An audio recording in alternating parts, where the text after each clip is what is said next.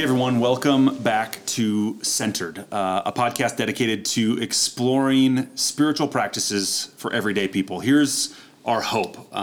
This is a hope that we have ourselves recording this podcast, and we kind of have this hope for everybody listening that as we explore what it means to seek God in our lives, we would find a little less of the anxiety, the busyness, the stress that just overwhelms so many of our lives. And that we'd find a little more centeredness, a little more of what Scripture says, the peace that surpasses all understanding. My name's Carl Hovig. It's great to be with you again, joined as always by one of our co-hosts, David Dillon. Hey there. And we have a new guest today that I want to introduce you to. Her name is Jackie Braley. Jackie, it's so great to have you with us on the podcast today. Thank you. Jackie, why don't you start just by telling us a little bit how you know Centennial Covenant Church and, just a little bit of your connection to this place. When we moved to Colorado, our former pastor had given us a card of some pastor in Denver. And so I looked up to see where it was, and sure enough, the name said Steve Tolson. And so we found them in the shopping center. Yeah. And that was our first exposure to Centennial. And after about 3 Sundays, my husband said, "This is where we belong. This feels like home." And so we've been a part of the church for about 26 years, I think. Yeah. That's awesome. Raised our 3 boys. So. A pastor friend gave you a card. And like we say every Sunday, a lot of people listening to this podcast are Jesus followers, Christians, but we know that some people don't necessarily identify with Christ in their faith, and we just hope that while this is a church and a Christian ministry, we hope that this is a meaningful and encouraging content for anybody who's listening right now. Well, Jackie, like we've talked about, this season we're exploring the idea of interactive prayer. We kind of put that adjective interactive in front of it, and we were all discussing ahead of time, what do we really mean by that? I'd love to just hear you shared a little bit. What are some of the things that come to your mind when you heard that term, interactive prayer? Well, to me, interactive prayer means a conversation or a dialogue between God and me. And just speaking, but also listening and feeling what is being communicated. Yeah, we've all been in conversations with other people that were not interactive, that were one person talking, yes, and or maybe nobody listening. But it's striking how unpleasant it is to be in a conversation that's not truly interactive. How much more when our prayers become something other than a two-way dialogue. Yeah. And then, Jackie, before we went on the air here, you mentioned too that there's sort of a horizontal dimension too, that is praying with others can be interactive. And I know you've been involved with a ministry for a long time, praying for kids in our schools. And yes, I've been a big part of I've been a little part of a big ministry that focuses on children in schools. But the primary thing has been that it's all based on Scripture. It's Scripture-based prayer. And it's one accord prayer where we pray for one thing at a time, in a very focused manner. And so to do that, we allow everyone just jumps in to pray as they are prompted by the Holy Spirit, but they're very short prayers, like a sentence or two. And as soon as you finish, there's the inner discipline to be silent and let someone else have an opportunity. You can jump back in again and again if this is the way the Holy Spirit directs. So interactive prayer for me is interacting with the Lord, speaking, listening, and interacting with other people when you're in a group who are committed to praying for a certain specific thing. And watching how the Holy Spirit just sort of makes it flow. Yeah. Yeah. Yeah. So tell us a little more about, you had shared that in this ministry group you're part of, you kind of have a process that you go through. Just tell us a little bit about what that looks like. We start with praise. And this has come to mean so much to me and so much for me. It's done so much for me. It's just always starting the hour with praise. Yeah. And we do that by choosing one attribute or character quality of God, looking up a number of scriptures, 3, 4, 5, that speak to that. And then from what the scripture says, those verses, we praise God. So if we are praising him for his faithfulness, you know, we have scripture after scripture after scripture, and we say, God, we just praise you for being a faithful God, someone we can always trust, someone who is always there, someone who never sleeps nor slumbers, and you are faithful through the ages. You've been faithful to me. You are faithful, I believe, will always be faithful to your children, and therefore my little ones that I'm praying for. And so all of us women, as we pray this, just focus for about 10 to 12 minutes on one attribute. And we pray that. And I cannot tell you how many times I've come very worried or concerned about a child or what's going on at their school, or fear because of school shootings or whatever else.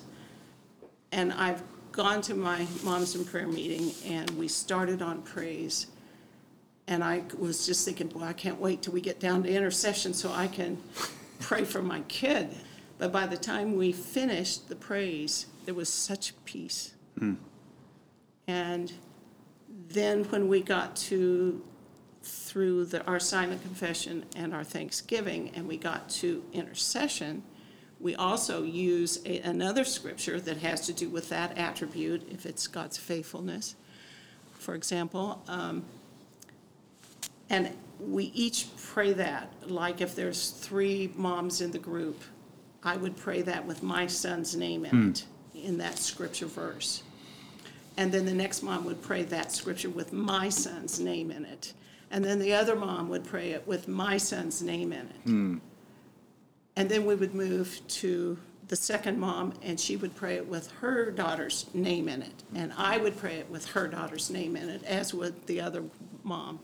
So we focus just on scripture and bathing our kids in that scripture first. And so many times, by the time we finish that, it's like, what I was going to ask God for? No, what I really want is what's in that scripture that's part of God's character. That's what I want to show up in my child. That's what will give the thing that is most needed. Thank you, Lord. And it has just been, and many of the other moms have reiterated that many times, that what they thought they wanted, by the time we were actually praying for our specific request for our child, which we do after we do the verses, changed. So I'm hearing one big takeaway is maybe we don't rush to God with our list of what we think he should do, but sort of slow down our prayers, listen to scripture. Absolutely. Absolutely. And as I was taught and told, Scripture tells us that God answers our prayers when we pray according to his will. And the one way we can be sure that we are praying according to his will is to pray God's own words back to him. And so using Scripture as, a single verse as a means to align myself with God's will and to pray specifically for my spouse or my child or my whomever, my parent, whomever I'm praying for at the time that's near and dear to my heart, knowing that that person is far more near and dear to God's heart. But I want to pray according to his will so that I know that my prayers will be answered. So. Yeah, we've talked about a number of times before on this podcast, and I'm kind of hearing you reiterate in a sense, is it's so easy for prayer to become, in a sense, kind of me focused on what I want and what I think and what I need. Or I know I've also encountered many people and experienced myself, if it's not even me focused, it's also, or it's not even focused on my list, it's also just like, well, I'm supposed to do this, so I guess I should do this so that I check whatever weird box on my to-do list I've created. That, but what I'm kind of hearing you say is, when we pray Scripture, it really puts a focus on what God might be saying to us, or a perspective. It shifts the perspective away from what we particularly think onto a consideration of, God, what are you trying to say? What are you trying to show me? What are you trying to do? And man, I just think that's so good in so many ways in life. Of, if I'm just stuck on my own wants or needs, it kind of closes the field of vision that I have in life. And this opens me to say, how can my perspective be shifted? Is there something here I need to see that I'm not seeing, or something here I need to consider that I'm not considering? Yeah, I think it's so easy to kind of take a great and glorious God and shrink him down to something we can understand. And then we kind of make him in our image. It's like, well, if I were God, this is the way I do it. So God, would you please heal this person? Would you fix this? Would you, and when I really focus on God's attributes, his character, his qualities, how he loves and blesses and affirms his children, how he's so wise, he does what is best. That expands my picture of who God is and his power and his abilities, and it causes me to want to worship him instead of worship, well, I guess I should. Yeah, I'm a Christian, so I should worship. It's my duty. No, it comes from a different place of just being awestruck at how great he is, and how faithful and how good and how kind and how wise, and that he loves us, so he disciplines us, and it's because he loves us. And it just helps me understand, I don't know, more of who God is, a little more. Which is our ultimate hope in prayer, that we get to know this God who loves us and gave himself for us. So that's wonderful. Yeah. Well, you had said that this prayer group you're part of has had kind of a focus prayer verse for a couple years. Would you mind just sharing a little bit, sharing what the verse is, and maybe a bit about the significance it's been for you to spend really a couple years giving some attention to this one short passage? Okay. The verse is from Romans 15, verse 13.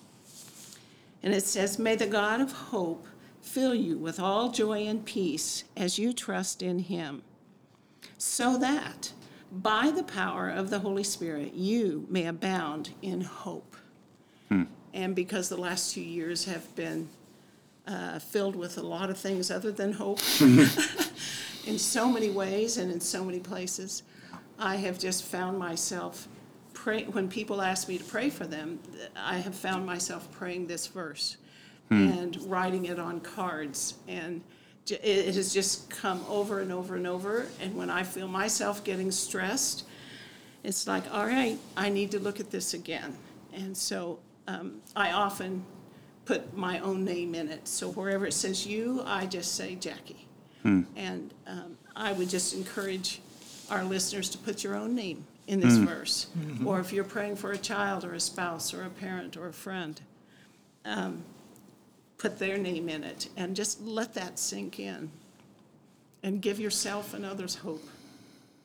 Yeah, and how powerful is it to, like you had said, I really liked you had said, we're not interested in just dipping our toes into this idea of conversation with God, but we want to really soak in it. And so the significance of repetition, of letting some really powerful words like that not just be one thought on one day, but through repetition, allowing them to really form our desires for ourselves, our desires for other, the prayer that we pray. I just think it's a beautiful image of how repetition can shape the way we think through God's eyes about the world. Well, I think that would be a great way to end. And Jackie, would you be willing to just kind of, we've talked about how when people are listening to this podcast, people might be washing their dishes, driving to or from work, maybe doing it during some form of a quiet time of reflection or prayer. But why don't you guide us to wrap this up through that practice of praying through this scripture? Okay, I love it. So as I pray this, when I get to the word you, just substitute your own name or whoever you are praying for. All right. May the God of hope fill you with all joy and peace as you trust in him, so that, and again your name, by the power of the Holy Spirit, you may abound in hope.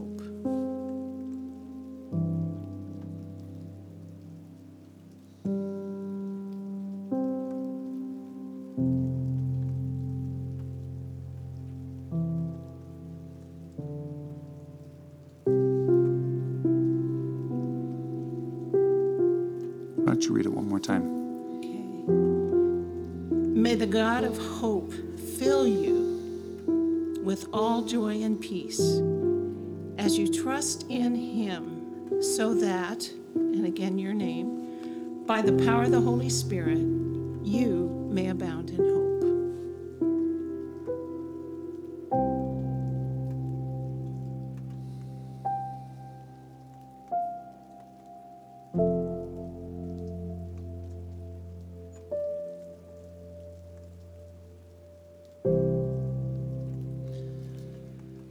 And may God indeed fill you with an abundance of hope. No matter what circumstances you find yourself in today, may these words be a strength and a comfort, an encouragement and a guide, both for you and those you love. Thanks for being with us, Jackie, and thanks for tuning in. We'll see you next time.